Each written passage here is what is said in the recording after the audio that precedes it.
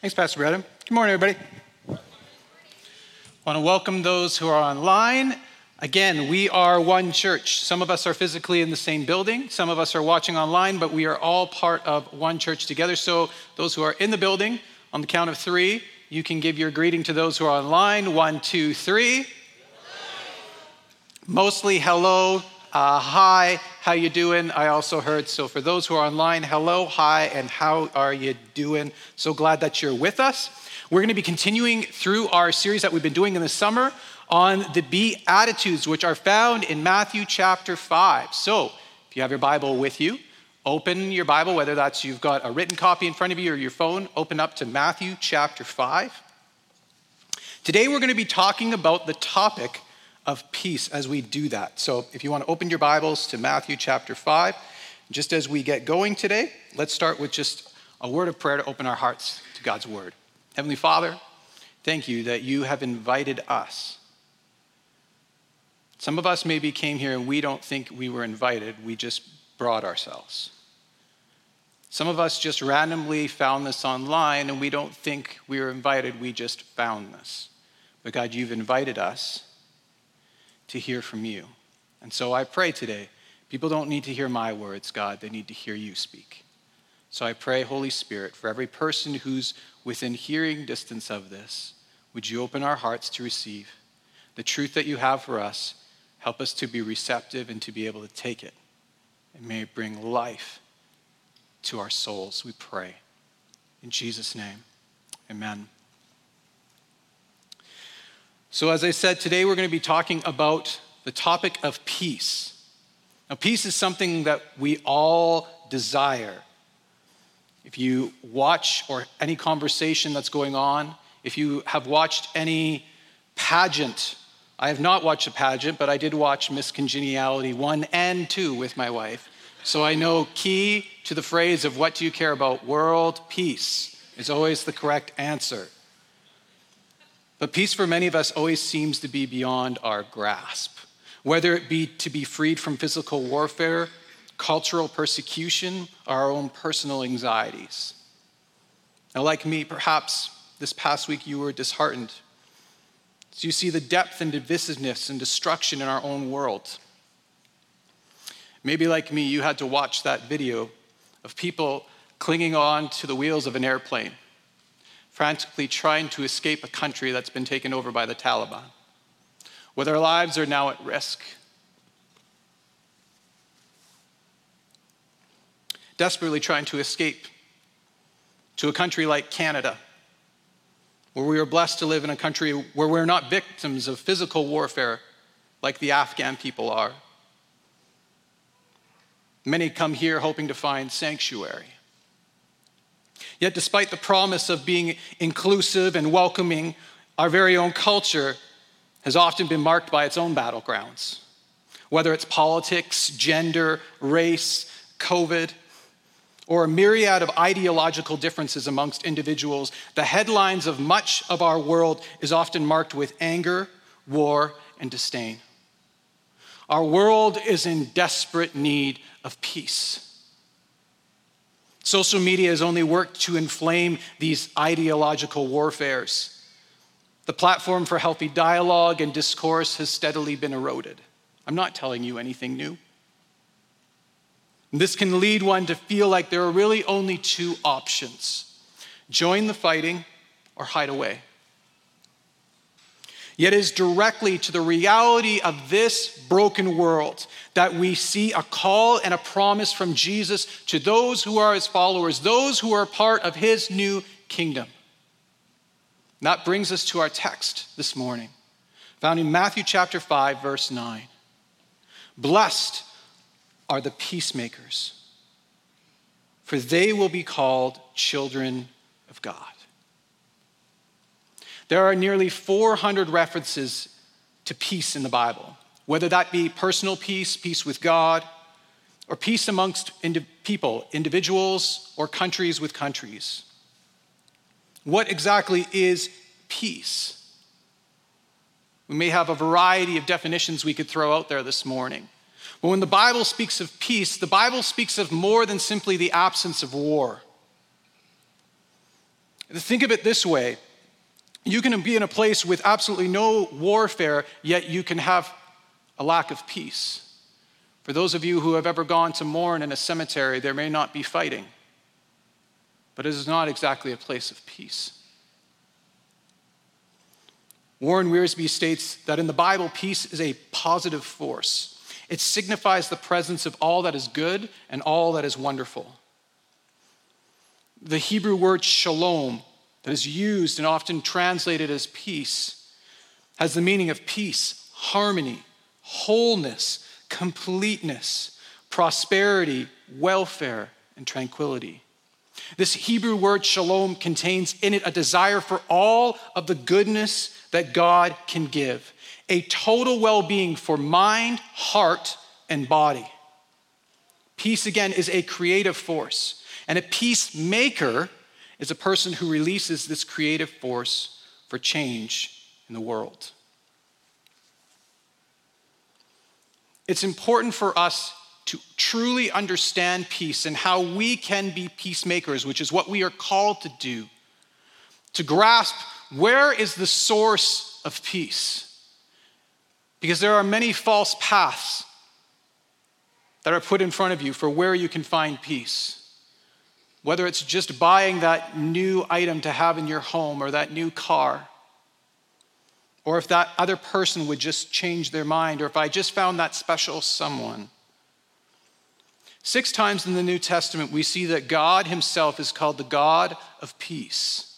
In the Old Testament, the name for God, one of the names for God is Jehovah Shalom, which means the Lord is peace. Now, God is not peace merely for what he does, but God is peace for who he is. His very nature within the Godhead, which if you're new to church, if you're watching online or you're here this morning in person and this is new to you, we talk about the Godhead.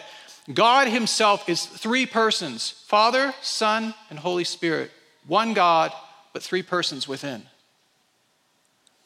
And within God himself, there is perfect peace. God's very nature is peace. And as an outflow of his very nature, God's thoughts and actions towards his creation are ones of, as the Bible teaches, of shalom. In the New Testament, we see Jesus is called the Prince of Peace. If you've been around church and you've heard the Christmas story, you remember when the angels came and they saw the shepherds and the declarations, they bring good tidings of great joy, and on earth, peace. Goodwill for all men. Jesus. God is the source of peace. If your life is restless and filled with anxiety, there is truly only one place to find peace. And that is through Jesus Christ. Now, if you're listening, some of you in your own mind are already arguing with me, and that's okay. Because you're going, well, what about God in the Bible? And let's talk specifically about in the Old Testament. Some of you go, what about the God of the Old Testament? The God of the Old Testament, by the way, is the same as the God in the New Testament. But what about that God in the Old Testament who caused wars and destroyed peoples, burned entire cities, turned them to salt? What about that God? That doesn't sound like a peaceful God. To truly understand God and to understand his relationship and how he is the source of peace, we must have the full equation. How do we get a God of peace in a world with unrest? We first need to clarify that there is an enemy of peace. That enemy of peace is not the Taliban. It is not your sibling. It is not your school bully. It is not your mother-in-law. It is not your spouse. I have a great mother-in-law, in case she's wondering, and she's listening. My mother-in-law is great. It is not that person that irks you the wrong way and causes you distress in life. That is not the enemy of peace. See, when I was in school, I got picked on a lot, and I had a bully in school named Phil. Phil beat me up. Phil spread rumors about me. Phil one time actually ate my art project, which you talk about an awkward experience is explaining you can't hand your art project in, and I had to say because Phil ate it. But Phil was not the enemy of my peace, but it sure felt like he was. Some of you, you have people that you have labeled as being the enemy of peace, but they are not. The enemy of peace is sin. If you read through the Old Testament carefully, you will see a pattern with God. His first action towards us, towards his creation, is always one of shalom. It is always one of peace. So we go back to the book of Genesis and creation. At the start, you're familiar with it. The Garden of Eden, that it was perfection. There was no death, there was no destruction because there was no sin. It was only when humanity chose to sin and joined the enemy of God that God had to go to war. The entry of sin into our world has disrupted the shalom of God that God originally intended for creation. And instead of the bonds of peace uniting us to God and to each other, sin has now formed a chasm between us and him and us and one another. Sin causes the war against the gospel of peace. James 4, 1 and 2 says this: what is causing the quarrels and fights among you? James is actually writing to believers, people who are Christ followers. What's causing quarrels and fights among you? Don't they come from evil desires at war within you? You want and you don't have. So you scheme and you kill to get it. You are jealous of what others have, but you can't get it. So you fight and wage war to take it away from them. What is causing these fights among you? Why does James have to ask that? It's because too often we are actually confused and we don't know our enemy. I think a few years ago I shared this story, but when I was growing up, I used to go to Bible camp on Vancouver Island all the time. And one of our favorite games to play was Capture the Flag. Has anybody played Capture the Flag before? Yeah. We were pretty extreme in our Capture the Flag. If you're familiar with what the coast is like and what the island is like, it was a thick treed forest with we had a logged out field in the middle, and that was kind of the neutral territory. And otherwise, you were running through thick forest with tons of raspberry, blackberry bushes, thistles all over the place. And we were extreme. Like at the end, everybody was bloody and gory. It was great. But here's the thing, is oftentimes there were people that took it serious and people who took it less serious, specifically those who were interested in the opposite gender at camp. They found a girl or a guy that they took a liking to, and they were infatuated with each other. I learned a great strategy. Instead of when I would run on the other team's side, which once you went, if you're not familiar, when you play Capture the Flag, when you cross the middle ground, if you're on the other team's side trying to capture, find their flag and bring it back, which is how you win, if you get tagged, you have to go to jail. You're out. But I would not run and act as if I was trying to hide from them. I would casually stroll up to them because I knew they weren't paying attention. They didn't know I wasn't on their team. Hey guys, how's it going? Have we moved the flag or is it in the same place? Oh yeah, it's still in the same place. We just got it back there. Great. That was my strategy. The enemy of God uses the very same strategy. And he oftentimes manipulates us to believe that anything but the enemy is the enemy. It's that person, again, that rubs you the wrong way, that person that's caused you stress or anxiety. They are the enemy. But the Bible tells us very clearly that's not the case. Ephesians chapter 6. And Paul writes this: for our struggle is not against flesh and blood. There is not a human being, no matter how evil they may appear, there's not a human being on earth that is the enemy. There are human beings on earth that are manipulated and being used and choosing to join the enemy. But they themselves are not the enemy, because we do not wrestle against flesh and blood, but against rulers, against authorities, against the powers, the spiritual powers of this dark world, and the spiritual forces of evil in the heavenly realms. We need to know our enemy, church. And our enemy is sin. Sin in the Bible is presented three ways. When it talks about sin, it talks about the world, it talks about the flesh, and it talks about the devil. God designed us to be at peace, to be at shalom with him. But the enemy of peace, sin, came in and disrupted all of that. And this meant that we required a restorer of peace. That's the good news of the gospel. The work of Jesus on the cross, paying the penalty that was required to expulse sin. so that once again there could be shalom, peace, harmony, and wholeness between God and his people. Romans 5:1, therefore, since we have been justified through faith, not through our works, but through faith in Christ, we have peace with God through our Lord Jesus Christ. The war is now over and we are no longer at war with God. And because we are no longer at war with God, we are no longer at war within ourselves. As Philippians 4:7 states, the peace of God, which transcends all understanding, it's beyond our circumstances, it's not circumstantial, helps guide our hearts and minds. Having received peace with God and having experienced peace of God in ourselves, we are now able to step into the call of being peacemakers. So the source of peace is God. The enemy of peace is sin. And the restorer of peace is Christ.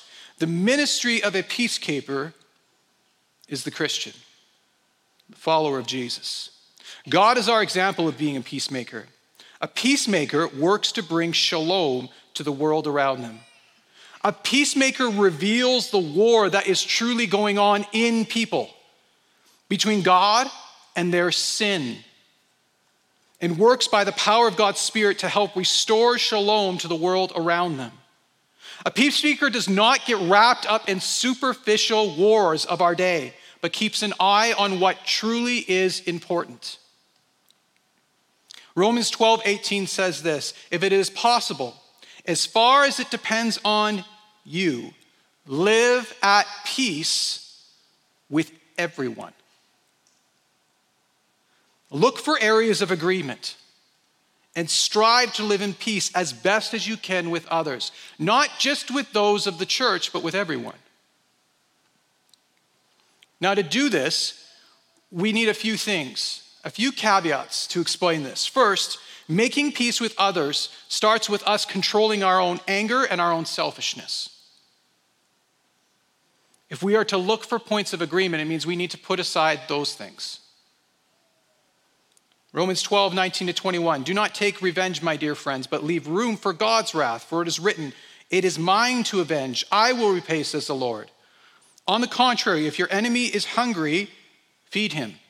If he is thirsty, give him something to drink. In doing this, you will heap burning coals on his head. Do not be overcome by evil, but overcome evil with good. There is an important attitude of the heart of a peacemaker. It is not just focused on winning an argument. They have a heart that is willing to even suffer pain and loss if it will lead to the winning of an enemy. This was the radical attitude of the early church. We are to be focused on the call to be ministers of reconciliation, reconciling people to God, and then reconciling to one another. 2 Corinthians 5:17-20 says this, if anyone is in Christ, the new creation has come. The old is gone, the new is here. All this is from God, who reconciled us to himself through Christ and gave us the ministry of reconciliation. That God was reconciling the world to himself in Christ, not counting people's sins against them. And he has committed to us the message of reconciliation. Christ brought reconciliation, which means right relationship, restored relationship between us and him. And now he calls us to be his ambassadors to the world to do the same thing. There is no division amongst humanity in Christ, outside of those who are his and those who are not. When we get to heaven, when we get to paradise beyond this life, there will not be a separate line for race, for color, for medium household income, for beliefs on various ideological issues, for your favorite sports teams. Although, let's be honest, Oiler fans, you're probably at the back of the line. It's not going to be according to who you voted for in the recent elections. There is no division. Those who are his and those who are not. So we need to put our selfish ideals and ideas to the side.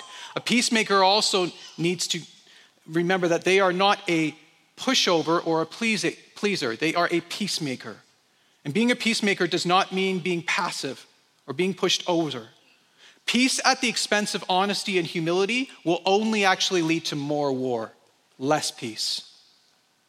Think of those who are in the military as we as Canadians send others to war. We have some in our congregation who are involved in that. In the military, a peacekeeper does not just go around trying to please. They don't go overseas and go, okay, what do you want? Oh, I'll do that then. Oh, you want this? Okay, I'll do that. If you try to please everyone, you will please no one. A peacemaker works aggressively to make peace. They focus on the greater good, not just the approval of others.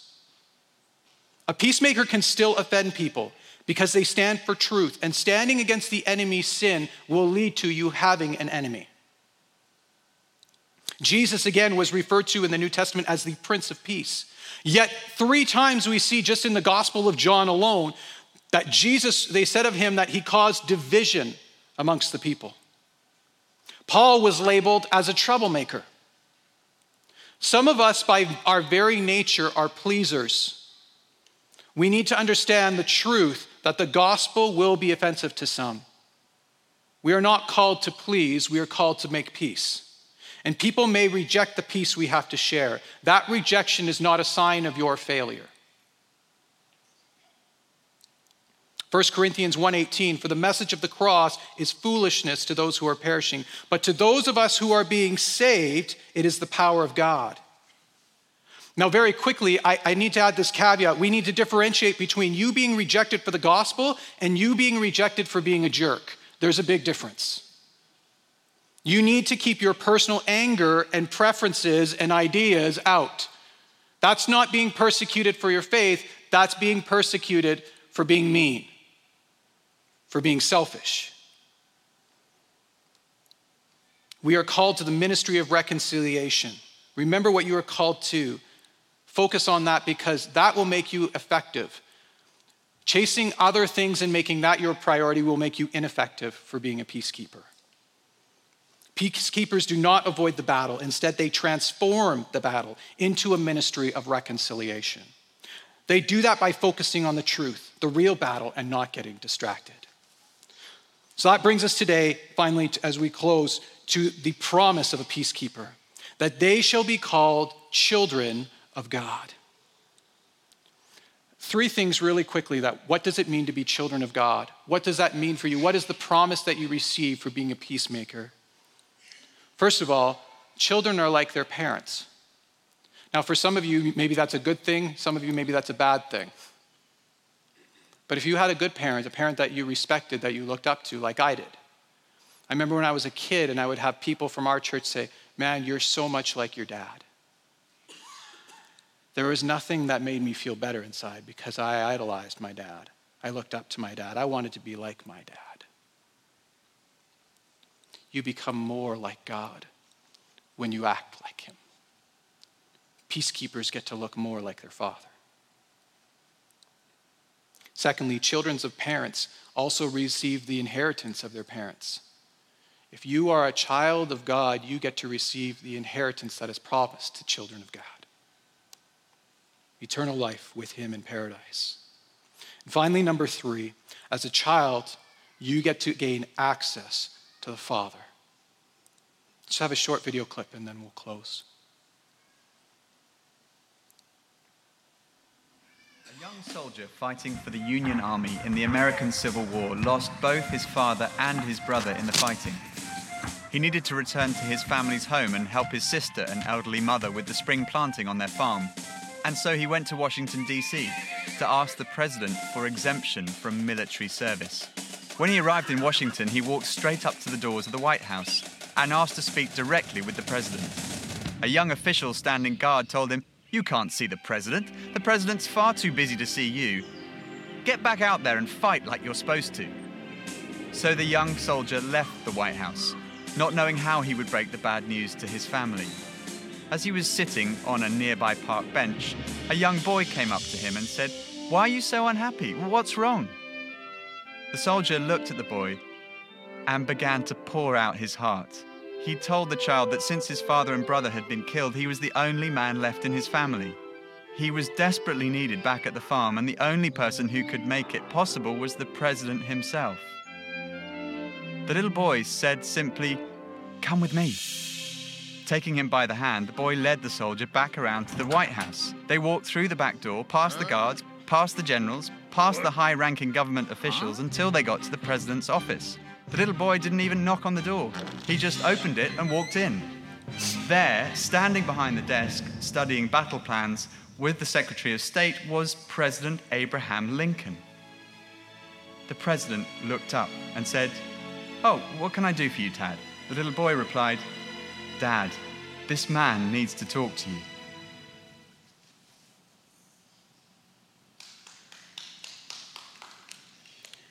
Blessed are the peacemakers, for they shall be called children of God. You get to look like your Father. You get the inheritance of your Father. The most valuable thing that you could ever have. You get to have access to the Father. Church, who are here with me, I ask if you would stand. For those who are online, we're just going to pray together as we close, and then Pastor Brennan's going to just close us with some announcements. But perhaps some of us just need to be reminded of our call to be peacemakers. If you've never actually received the gift God has presented to us, that he has made peace between us and him, and he makes that possible so that we no longer have to serve the enemy of sin. You want to receive that, that's a free gift. The Bible tells us if we confess that Jesus is Lord, and we invite him into our lives to forgive our sins, to forgive our wrongdoings, and ask us to be united with him, that he welcomes us in, offers us eternal life with him. And if you're here in person, you're online, and you'd want to do that, you could do that today, and I would love to do that. If you're watching online, I want you just to email me, joel@eaglemont.church, joel@eaglemontchurch.ca. I love the chance to be able to pray with you later today. For those who are here in person, I'm going to remain up here after a while. If you would like someone to pray that with you, we'd love to help you on your first steps in your journey. But I want to lead all of us today, because God has called us to be peacemakers. And there is a world that is ravaged in war, and there is a need for peacekeepers. Can we come back to that call in our lives? Let's pray. Heavenly Father, thank you that you are the one who made peace. You are the source of peace. Thank you that you've offered that to us. Perhaps we needed to be reminded of that today, and we received that gift again. And we thank you for it. God, I pray that you could help us focus on the war that is on hand. God, that it is not people, it is not organizations that are our enemy.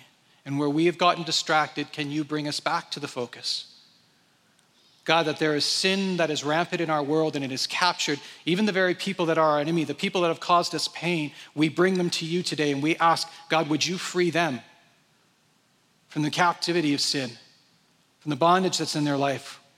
We pray blessing over our enemies, and we pray, God, can you use us to be those that are peacekeepers in our world?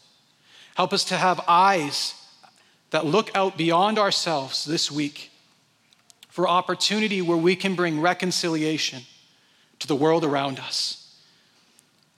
Lord, where there seems to be some who only know how to dialogue in warfare, can you give us the words and the actions of a peacemaker? Can you help us from simply trying to serve our own pleaser-type mentalities for some of us that struggle with that? And learn how to stand for truth and stand for what is right so that we can see freedom brought in the lives of those around us. We pray. Use us effectively for your kingdom. Bless each one this week as we go out, I ask, in Jesus' name. And if you agree, say amen.